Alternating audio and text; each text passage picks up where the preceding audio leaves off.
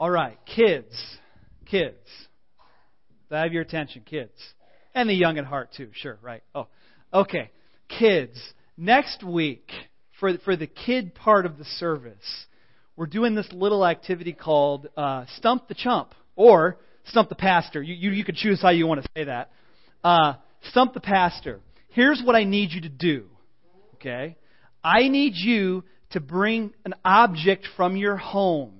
It could be a toy. It could be something from the kitchen. No knives, please. It could be anything really, but it has to be small enough that I could put it in a bag. And then during the sermon, or maybe before the sermon, I'll pick one of the objects out. And then this is the stumping part. I got to figure out a way to connect whatever you brought with the sermon. Okay? So I'll be preaching and thinking, you brought me a dinosaur. How do dinosaurs fit into heaven? Well, we're talking about heaven next week, by the way. Are there dinosaurs in heaven? Yeah, I don't know. We'll see. But so bring an object to church. If you forget, it's okay, of course. But if you bring an object, we're going to have a bag in the foyer right out here. So parents, help the kids find that bag. You'll put your item in the bag. Maybe you label it so you get it back, right? I don't know. Maybe that's important too. But, and then we'll bring the bag up for the sermon. I'll pull one out, and then I'll try to, you'll stump me or not. We'll see. So, all right? Kids, can you do this for me? We're good? Okay. So obviously I'm not going to pull out all of the items, only one. So only one of you get the fun of seeing me try to figure out your item. But, all right. All right. I invite you to take out your Bibles and your notes and go to Revelation chapter 20. This is the home stretch. Okay, we've got the Millennium today, and we've got the next 2 weeks in heaven. Heaven's got to be one of the most exciting things to preach about, but also one of the hardest because I haven't been there. And yet we have this wonderful description that we will be looking at in the next couple of weeks. Today's the Millennium, though. Now, the Millennium, Revelation 20, has got to be one of the hardest passages in all of the Bible, because what you do with Revelation 20 affects a lot of things. And I've tried to talk, I'm going to talk about some of those things today, but it just touches on a lot of things. In fact, during cross-training after the sermon, I'll ask you, how do you think your view of the Millennium impacts your life? I think it does. And I want to look at that today and get into it a little bit. So let me just say this. I try never to preach over people's heads. I don't like doing that. If I'm going to give you something deep, I want to give you a way to hold on to it. But I'm just going to say the Millennium is a complicated thing, and we're going to dig into it. And so it's like fasten your seatbelts. Okay? Let's say that. Fasten your seatbelts.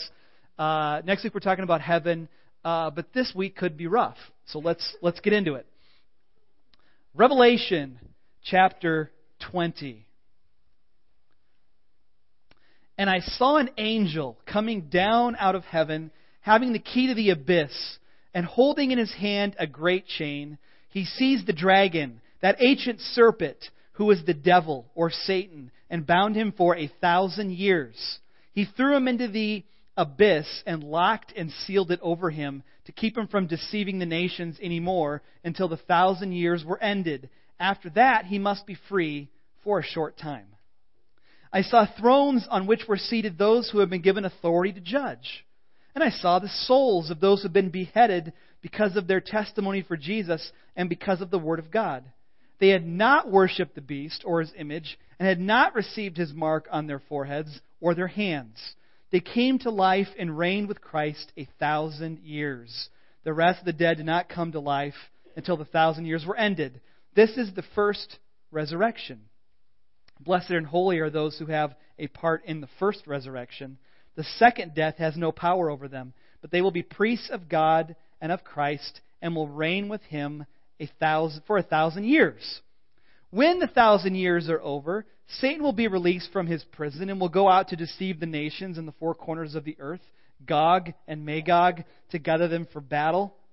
In number, they are like sand on the seashore. They marched across the breadth of the earth and surrounded the camp of God's people, the city he loves. But fire came down from heaven and devoured them. And the devil who deceived them was thrown in the lake of burning sulfur, where the beast and the false prophet have been thrown. They will be tormented day and night forever and ever. We'll pause there. There are three main views of the millennium, and I'll just sketch them briefly.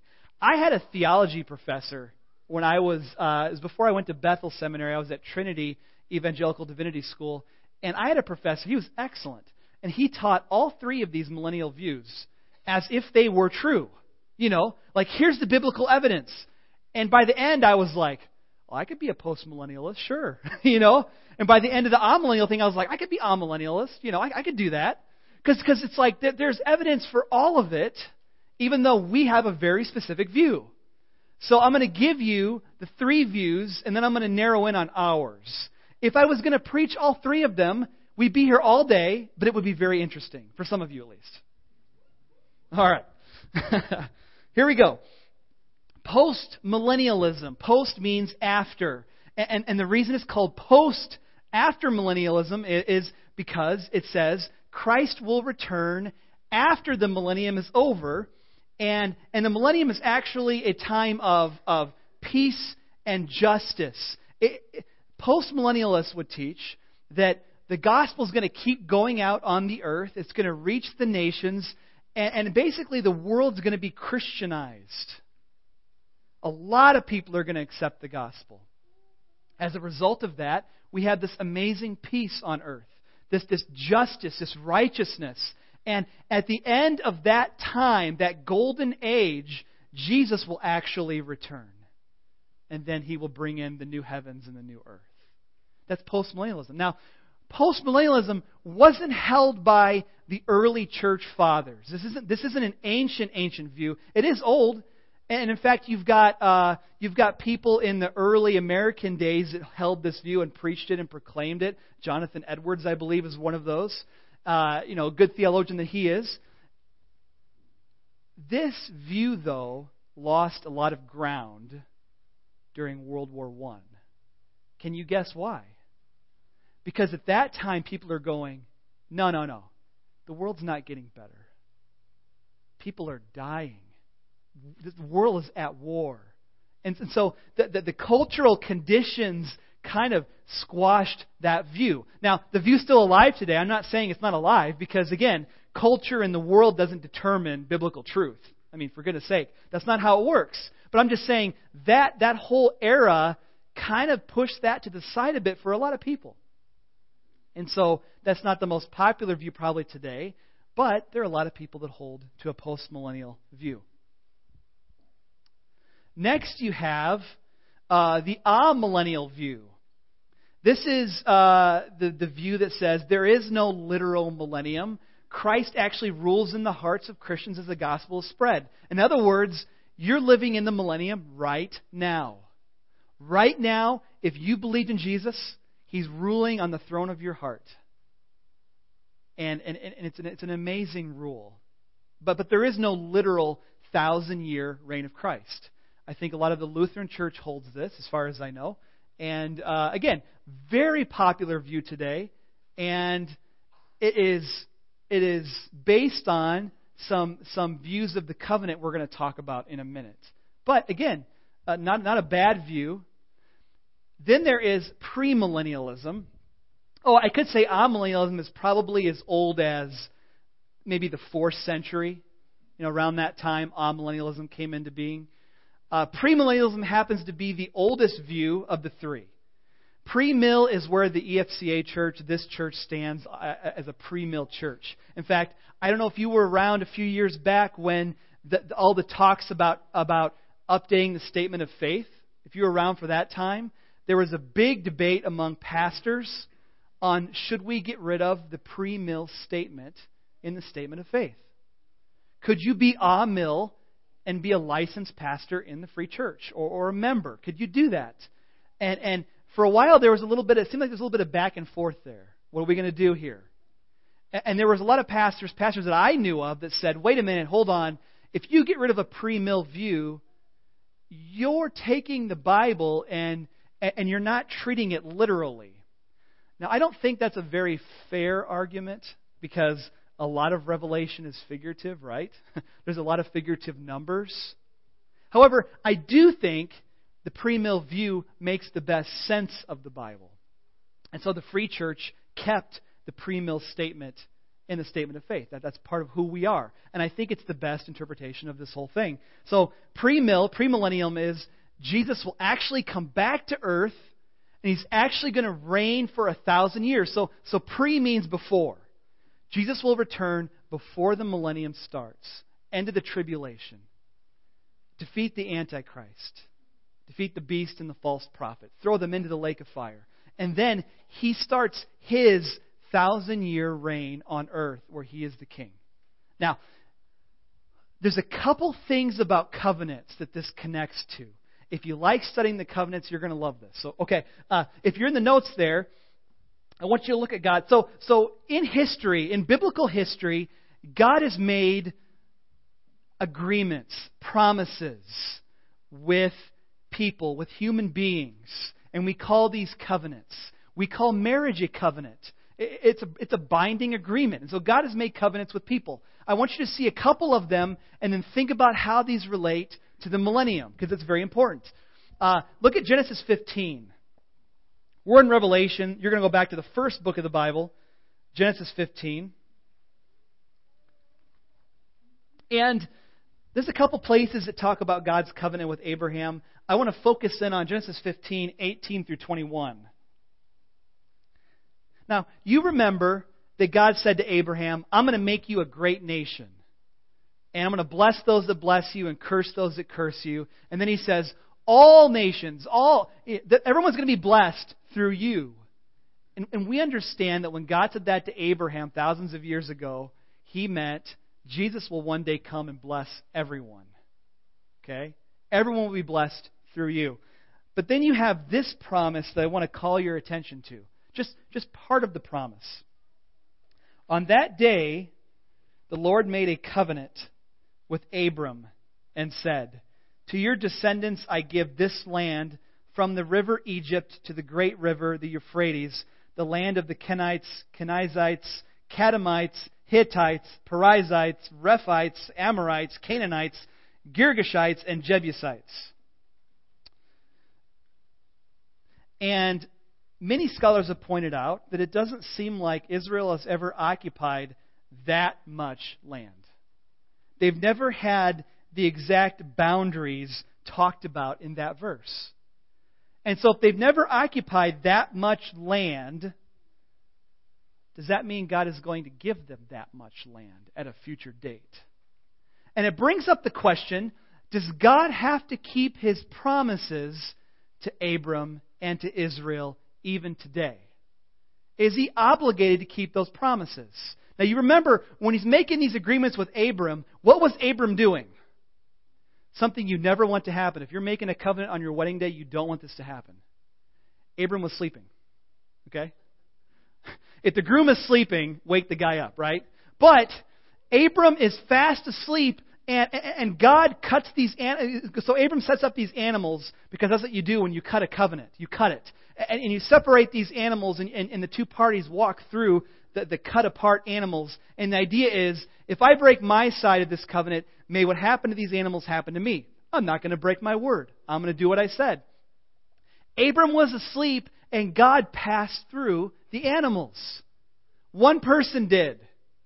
One person, God, not Abram. So, you start to say, it sounds like an unconditional covenant.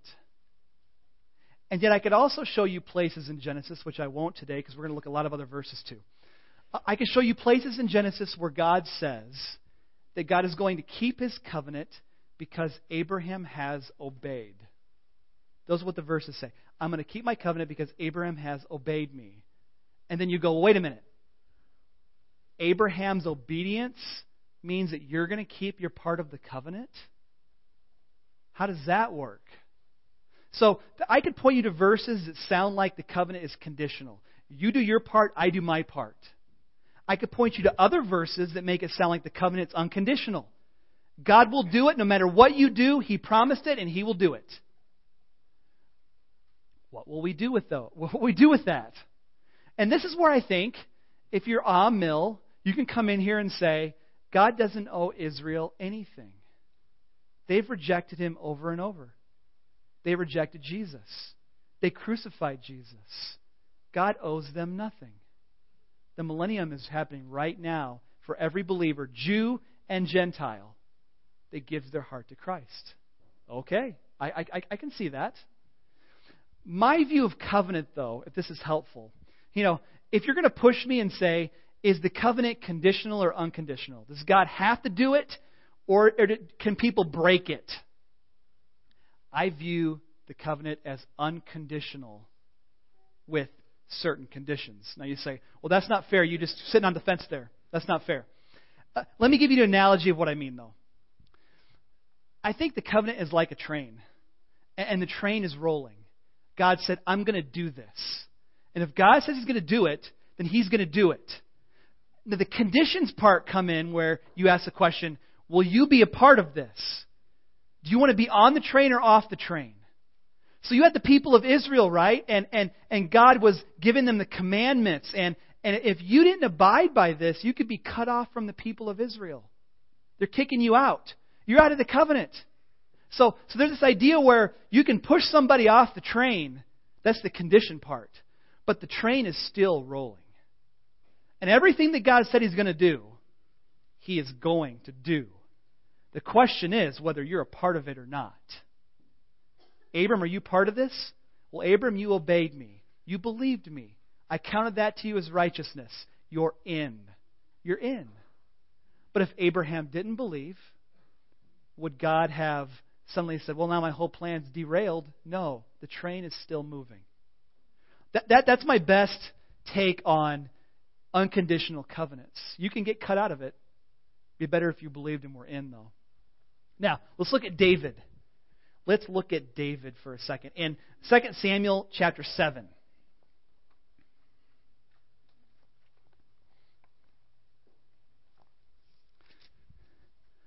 Verse 12.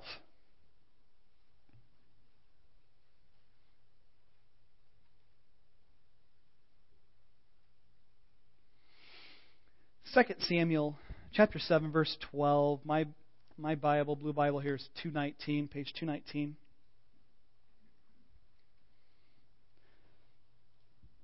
We can start at the middle point of verse 11. This is God talking to King David. He says, the Lord declares to you that the Lord himself will establish a house for you. When your days are over and you rest with your fathers, I will raise up offspring to succeed you who will come from your own body. I will establish his kingdom. He is the one who will build a house for my name. And I will establish the throne of his kingdom forever. I will be his father. He will be my son. When he does wrong, I'll punish him with the rod of men, with the floggings inflicted by men. But my love will never be taken away from him as I took it away from Saul, whom I removed from before you. Your house and your kingdom will endure forever before me, and your throne will be established forever. Now, part of that, you could see part of that in the reign of King Solomon, who would carry on the reign. And certainly there was punishments mentioned here. But there's this forever thing going on. Solomon didn't reign forever. There's something bigger happening here. And so this passage and many others in the major prophets and minor prophets allude to a golden age where God is going to set up his kingdom and all the nations will know it. They'll see it. So my view is, and the premillennial view is, God made these promises. He's going to fulfill them.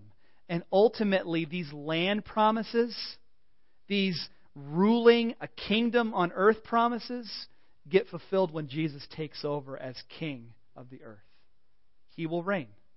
So, now that I've said all that, and I hope I haven't made it too complicated, let's talk about what the millennium is like. What is the nature of the millennium? And I've got 6 or 7 points here that we're going to go through just quickly on what is the millennium like. A, the nature of the millennium is, the government is a theocracy with Christ as king. Theocracy is a God-centered government where God himself is king. And that's the millennium. Christ is going to rule. There's different verses that proclaim this. If you were to look at Psalm 2, verse 7, I'll just read it for you. It says, I'll proclaim the decree of the Lord. He said to me, you're my son. Today I've become your father. Ask of me, and I will make the nations your inheritance, the ends of the earth your possession. I will make all of the nations your inheritance. So if Jesus, the Son, is going to inherit the earth, the millennium would make a very obvious time when that's going to happen. For 1,000 years, Jesus will rule over the nations on the earth. Secondly, it seems that the center of Jesus' government will be Jerusalem. That's Isaiah 2, verse 3. It says, many peoples will come and say, come, let us go to the mountain of the Lord, the house of the God of Jacob. He will teach us his ways, so we may walk in his paths. The law will go out from Zion, the word of the Lord from Jerusalem. There's these references to Jerusalem being the center of this amazing kingdom that's going to happen on earth. So the center seems to be Jerusalem. Number 3, or part C, the 12 apostles will have authority over the 12 tribes of Israel. Remember this, Jesus said this to the apostles. He said, I tell you the truth, at the renewal of all things, when the Son of Man sits on his glorious throne, you who follow me will sit on 12 thrones, judging the 12 tribes of Israel. So Jesus promised them they would have a ruling function in the kingdom to come. Number 4, or part D. I have numbers. I think you have letters in front of you. The church will also have a governing role. Revelation 5 says, you've made them to be a kingdom and priests to serve our God, and they will reign on the earth. Now I'll call your attention to something here in chapter 20. If you look at the people coming back to life, I'm looking at verse 4, at the end of verse 4. The people that hadn't worshipped the beast or the image and not received his mark on the foreheads of their hands, they came to life and reigned with Christ 1,000 years. So in Revelation 20, it says specifically that the people that Jesus is raising back to life are the people that were beheaded during the tribulation. So now you say, wait a minute. And then it goes on. You know, there's no I don't read in particular where the church is here. I don't see it. I see that the first resurrection is shared by people that were killed by the beast. Okay. My take on this is you just have to look at other scriptures to see that we're going to take part in the first resurrection. It says in verse 5, the rest of the dead did not come back to life until the 1,000 years were ended. This is the first resurrection. So you say, well, which one do I have a part of? Do I have a part in the first resurrection, of people who are going to reign during the millennium? Or do I have a part in the second resurrection? Well, if you have a part in the second resurrection, it says about you, it kind of is assumed. Again, this is just assumed. Verse 6, it says the second death has no power over them. Does that mean if I was part of the after millennium resurrection that the second death would have power over me? Kind of sounds that way. So my thinking is that this promise for the people that were the martyrs is just a special promise to highlight what they have gone through in the tribulation. I think it's meant to encourage them. I think it's meant to refer back to them and say, you know what? You made it. Now you get to reign with Christ. But we have many other verses that say we will reign with Christ too. I pointed out one of them in Revelation. There's more that say the church will reign with Christ. So I would insert the church right here into this as well. I don't think it makes sense to hold off till the end of the millennium, because the end of the millennium resurrection seems to be much more difficult in the judgments coming to those people. Okay? So, based on other verses, it looks like we are here right at the beginning of the millennium. It looks like this is when we receive our resurrection bodies. You looking forward to a new body? This is when you get it. I remember the first time I was reading this stuff, really realizing it, and I thought I got a body when I died. You know? I die, I'm with Jesus, new body. You know, boom. That's how... No, there is a waiting. There's a waiting. And when Jesus returns and ushers in his kingdom, that's when we all get new bodies. This is the resurrection. Okay, that leaves one really other sticky subject. The next part, E. This is hard. I'm just telling you it's hard. Presumably, the subjects of the kingdom. So you say, okay, remember that part I read where Satan gets let loose and he deceives the nations and they all gather together to fight and they surround the city God loves, which I think is probably Jerusalem. And it says they're like the sand on the seashore. Well, where do you get enough people that it looks like a beach, you know? How do you get that many people during the millennium? It won't be the resurrected believers that are going to fall for Satan. We're not going to fall for Satan. Who are these people? Where did they come from? Good question. Would you tell me? Presumably, the subjects of this 1,000-year reign are going to be Jews and Gentiles who survive the tribulation and enter the millennium with earthly bodies. Now listen to me. If you believe in a pre-trib rapture, that is, before the Antichrist comes, God is going to take away all believers. You know there's a new Left Behind movie coming out? Is it out today? I think it's out this weekend, right? That whole movie is predicated on this idea that when the tribulation happens, God is going to rapture us out. And have I told you the trick I played on my pastor friend one time where we left empty clothes in the pastor room? Anyway, I think I did share that before.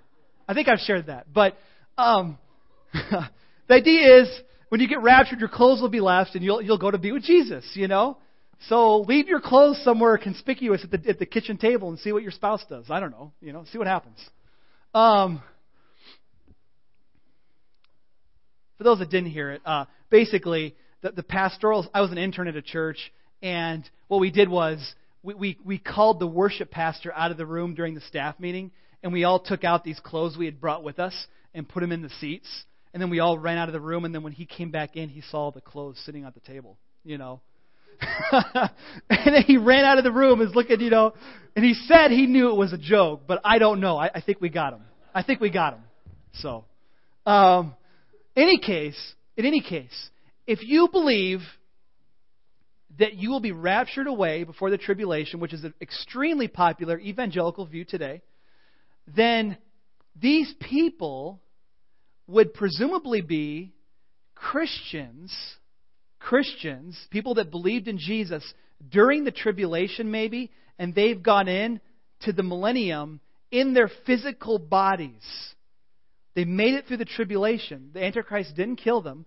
They lived into the millennium. They had kids, and those kids had to make a decision. Am I going to believe in Jesus or not? And many of them do not. That would populate the millennial kingdom. Now, if you're like me, I got to admit, if you believe that the rapture is going to happen when Jesus returns at the end of the tribulation, and we're going to meet Him at that point when it's all over, it's harder on me, in my view, to tell you the truth, because then the question is, where do these people come from? Because if Christians are there through the whole tribulation, and Jesus returns, and we meet Him in the air, and then Jesus comes down and starts ruling, then don't we get resurrected bodies at that time too? You'd kind of think so, unless maybe we don't. You know, maybe we don't get resurrected bodies until we die during the millennium, and then the resurrection happens for us too. I'm just saying there's a little bit of silence here, and we're trying to fill in the gaps. But I will readily admit, if you're pre-trib rapture, it's a lot easier to figure out who these people are. We'll say that. All right. I've lost half of you. You look glazed over. I'm sorry. Okay. Lastly, we could talk about this during cross-training too. That'd be kind of fun. Lastly, this is a time of great justice, righteousness, and peace with Christ as King. I'm not going to read you all of Isaiah 11 there, but if you ever wanted to look at Isaiah in other places, it's a picture of a beautiful golden age, and you're like, this is an ideal earthly condition. Isaiah chapter 11. You ever read about how the lion will lay down with the lamb? Right? Millennium. It's different during that time. The peace is amazing. the peace is amazing. And you might guess one of the reasons the peace is amazing is not only because Jesus is ruling, but because Jesus had an angel bind Satan for 1,000 years. And when Satan gets out, at the end of the 1,000 years, Satan's released from prison. This is verse 7. And he gathers nations. This is really astonishing to me because what it's pointing out is, look how easily people are deceived. How do you gather that many people to oppose King Jesus? Like, I couldn't even imagine that. Like, isn't this what the world is longing for today? Peace, justice, righteousness. Even if people don't recognize Jesus as King, don't people long for a world free from poverty and evil? And this is what Jesus is giving them. And there's these people that number like the sand on the seashore, and those people are like, not good enough. I don't want this Jesus. Don't want His rule in my life. How the flesh tricks us and tells us that, I just can't believe how self-deceived people are. Because it looks like when Satan is released from his abyss, this pit that he's locked in, it's like he goes out, and just like that, he just gathers people together. Hey, I know you're tired of Jesus' reign. Let's get together. I know this has been just grating on your nerves forever, this king. Let's get together and oppose him. And how quickly and shockingly he gathers all of these people to oppose him. I think you look at the millennium and you say, look at the human heart. And look how fickle we are. Even when we've been given everything we've ever longed for and say we want, it's never good enough, and there's still people that will oppose Jesus as king. And then Satan gets let loose, and he's just like, come on, let's get together and do this. And they're like, we're in. We're in. Gog and Magog is a reference to Ezekiel. We'll talk a little more about that maybe during cross-training. But he gets these people together, opposes Jesus, and like a fiery prophet of old, fire is called down from heaven and consumes them. There's no battle here. They're completely deceived to think they can actually oppose Jesus, and they're just dealt with. Now, let me say this at the end here. I just want to talk about a few points of application, okay? A few like, what do we do with this? The millennial reign, what do we do? Number one, I think we look at Satan's amazing power to deceive people. I think we look at also people's depravity in rejecting Jesus' righteous reign. But I want to call attention to the reality of spiritual warfare. Look at Satan's primary tactic. I don't read here in this passage that the devil just overpowers all these people and is like, you're going to do my will now, we're going to fight Jesus. I don't read that. The devil is powerful. I don't read that. What I read here is he's deceived them. That he is so cunning that it doesn't take long for him to fool people into thinking it'd be better to resist Jesus as an army than to follow him as subjects of the kingdom. Look at his amazing power to deceive people. And then realize if that's his main end time strategy, what do you think one of his main strategies is today? To deceive people. To make you think things that are not true. That's what he does. The other part of spiritual reality I'll call your attention to here is that we need to look at God's complete authority over Satan. Like in verses 1 through 3, the angel comes down from heaven. And of course, the devil is an angel as well. But this angel is coming down with authority from God, with the key. Keys represent authority, by the way. The key to the abyss. And he has this big chain. And he seizes the dragon. He seizes Satan. I mean, this angel just takes him and throws him in this abyss. And it's because the angel has the authority of God behind what he's doing. Satan can't resist that. He can't oppose that. There's no chance for him to get out of that. He's in the abyss because that's where God wants him. And for 1,000 years, that's where he stays. Look at God's complete authority and power over Satan. And realize that authority is here today. Jesus already beat Satan at the cross. It's been done 2,000 years ago. When Jesus said it's finished, it truly is finished. Now, he's not tossed into the lake of fire yet. But he's done for. He's done for. And then lastly, let me say this. We have, that is, believers have been given kingdom authority. We've been given authority. Would you turn to Matthew 16? One more passage to look at. Matthew 16:19.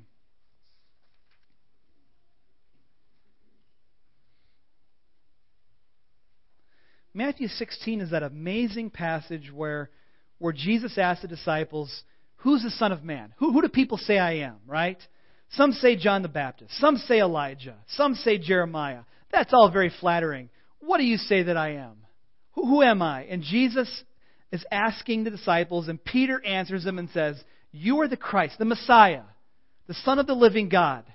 And Jesus in verse 17 said, blessed are you, Simon, son of Jonah, for this was not revealed to you by man, but by my Father in heaven. I will tell you that you are Peter, that means rock. And on this rock I will build my church, and the gates of Hades will not overcome it. I will give you the keys of the kingdom of heaven. Whatever you bind on earth will be bound in heaven. Whatever you loose on earth will be loosed in heaven. Then he warned his disciples not to tell anyone that he was the Christ.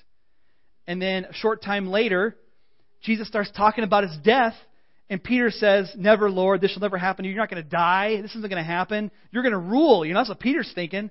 And Jesus turns to Peter and says, get behind me, Satan. So Jesus had Peter has this amazing moment where he confesses Christ, and then this terrible moment where he says, no, Jesus, you're not going to die. And then Jesus calls Peter Satan. That's hard. That's a hard spot right there. He says, I'm calling you Peter, and on this rock I will build my church. Now, the Catholic Church says at that moment, Jesus made Peter the Pope, right? He's going to build his church on Peter.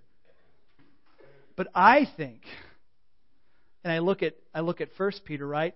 We are, and Paul says this too, we are living stones, right? The church is living stones. We are rocks in this building called the church.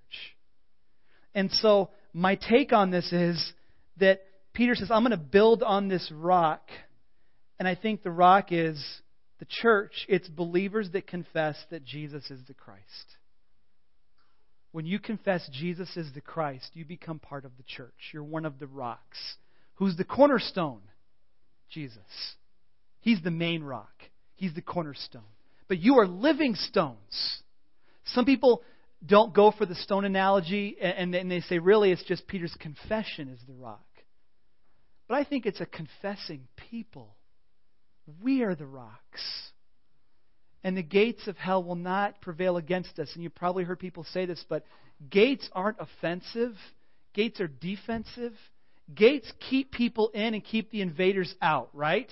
If you've seen any medieval movies, you know how this works. If you've seen Lord of the Rings, again, you know how this works. The army attacks the gates. They're on the offense. And Jesus says, this is the church. We've been given the keys to the kingdom. We've been given authority. Keys let people in or keep people out. And Jesus says, I'm giving you that kind of authority, and I'm putting you on the offensive. So start attacking the gates of hell and start bringing people out. Start bringing people out into the kingdom. Start sharing the gospel with people. And you're going to lead them out. And if you free people, if you loose them on earth, they'll be loosed in heaven. If you bind people on earth, they'll be bound in heaven, The church has this authority to say, this is the gospel. Over here is a false gospel. We're binding that. That's false. It's a false teacher. we reject it. Over here is the true gospel, that Jesus died for your sins. He was raised from the dead. Do you believe that? And we give that to people.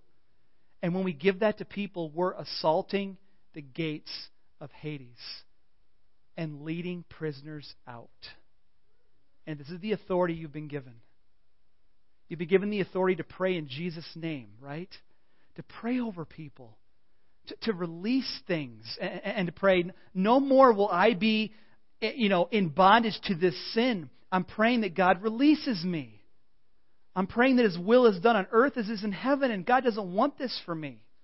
So we pray with authority. Do you pray with authority? Do you realize that God has given you these keys? In some circles, I think binding and loosing has more to do with people binding and loosing Satan. Binding him. But I tell you, I know of no scripture that teaches to bind Satan like that. I know of no scripture that says I'm supposed to address Satan like that. I mean, I've heard people say that. I bind you, Satan. Show me the verse where I'm supposed to talk to him. Or that he's listening to me.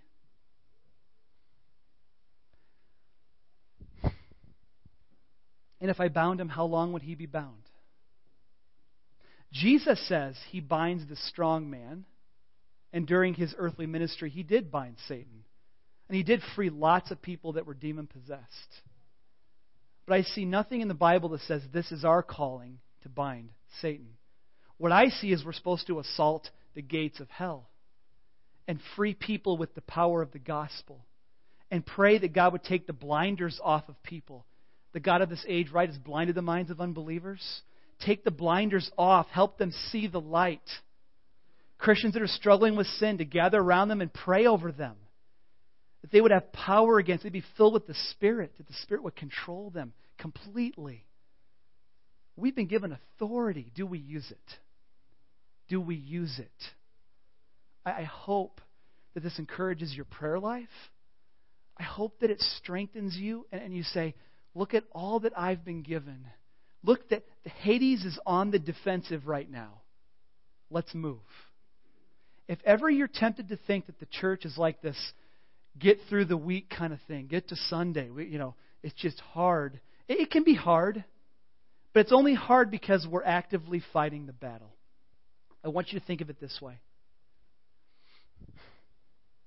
Football analogy. I try not to do them too much, but we love football here. I heard Tony Evans talk about this once, and it was he was talking about the keys of the kingdom, right? And he said, in football, you've got football players that are big and muscular, and you've got these scrawny referees. Now in life, we are fighting against spiritual forces of darkness. Satan is active in this world. He's deceiving people. We have the truth. We have the major offensive weapon, the Bible, the truth. Give people the gospel. Pray for them. Release them. Satan is a powerful enemy. But we've been given authority. And in a football game, referees boss around huge, muscular football players. I mean, really, if it really was reality, if this was like no holds barred, it would be like the referee would say, pass interference, and the football player would say, no way, and just knock him down, But you touch a ref and you know what's going to happen to you? The fine you're going to get, getting tossed out of the game, depending on what it is, you get tossed out of the NFL, you're done. You lay a hand on that ref, you are in huge trouble. That ref has authority. And do you realize that God has given you authority? Authority to assault the gates of hell. Bring people out. Assault the gates in your communities where you say, you know what? I don't like this poverty here. I don't like these people living in bondage to sin. I'm going to do something about it. I'm going to become their friends and I'm going to share the gospel with them. I'm going to serve them and love them. You're assaulting the gates of Hades with your authority that God has given you.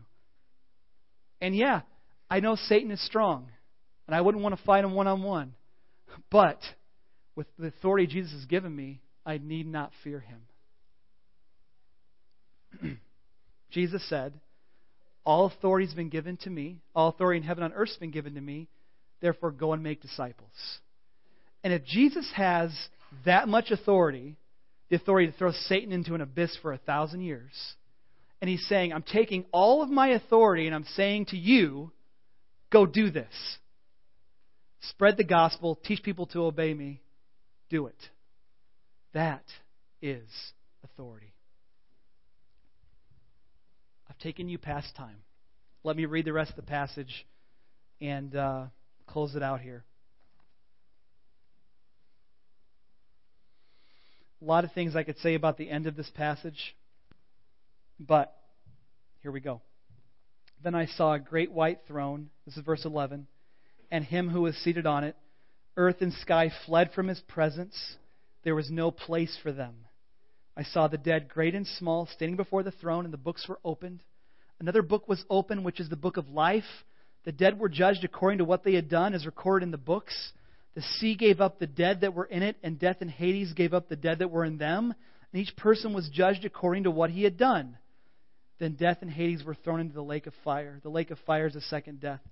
If anyone's name was not found written in the book of life, he was thrown into the lake of fire. 2 books, maybe more books.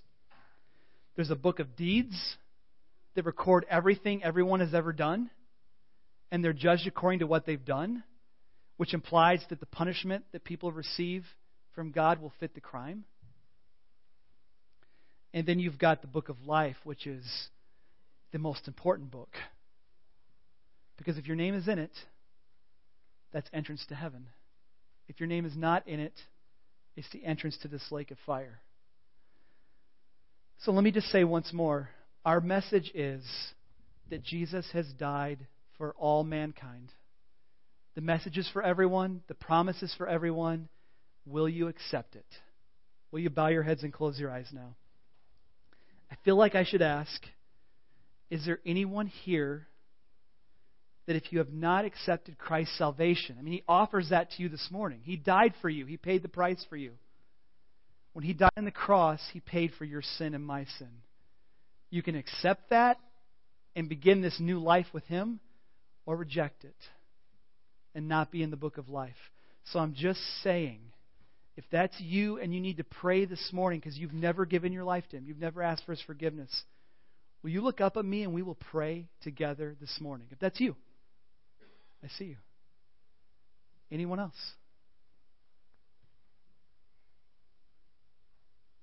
All right. Okay. Let's pray together. Lord Jesus, I know that I've done many things to break your laws and your ways. But I'm thankful today because I believe that Jesus paid the price for me on the cross. He saved me. So please forgive me and make me a new person. And help me now to follow you all the days of my life. In Jesus' name I pray. Amen.